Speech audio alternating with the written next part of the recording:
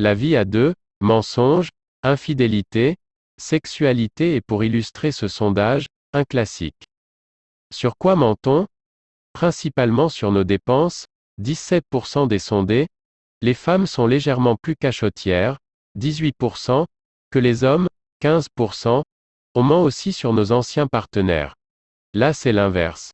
Les hommes, 17%, les femmes 15%. Enfin, on ment pas mal sur son passé, où on a souvent quelque chose à cacher. Même tendance. Les hommes, 16%. Les femmes 13%. Sur quoi ment-on? Principalement sur nos dépenses, 17% des sondés. Les femmes sont légèrement plus cachottières, 18%, que les hommes, 15%. On ment aussi sur nos anciens partenaires. Là c'est l'inverse. Les hommes, 17%, les femmes 15%. Enfin, on ment pas mal sur son passé, où on a souvent quelque chose à cacher. Même tendance. Les hommes, 16%. Les femmes 13%. Mais les hommes mentent presque 3 fois plus que les femmes sur leur emploi du temps. Les hommes, 14%, les femmes, 5%. Mais les hommes mentent presque 3 fois plus que les femmes sur leur emploi du temps. Les hommes, 14%, les femmes, 5%. 35% des hommes ont trompé un partenaire. Au moins une fois. Ce qui n'est le cas que de 24% des femmes. 35% des hommes ont trompé un partenaire. Au moins une fois. Ce qui n'est le cas que de 24% des femmes. 68% des femmes n'ont jamais trompé leur partenaire.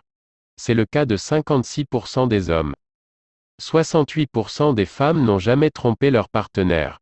C'est le cas de 56% des hommes. Bizarrement, 59% des hommes ont déclaré avoir eu une relation sexuelle au cours des 14 derniers jours, contre seulement 47% des femmes.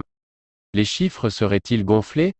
À l'inverse, seuls 33% des hommes ont déclaré ne pas avoir eu de relation sexuelle quand 41% des femmes affirment la même chose.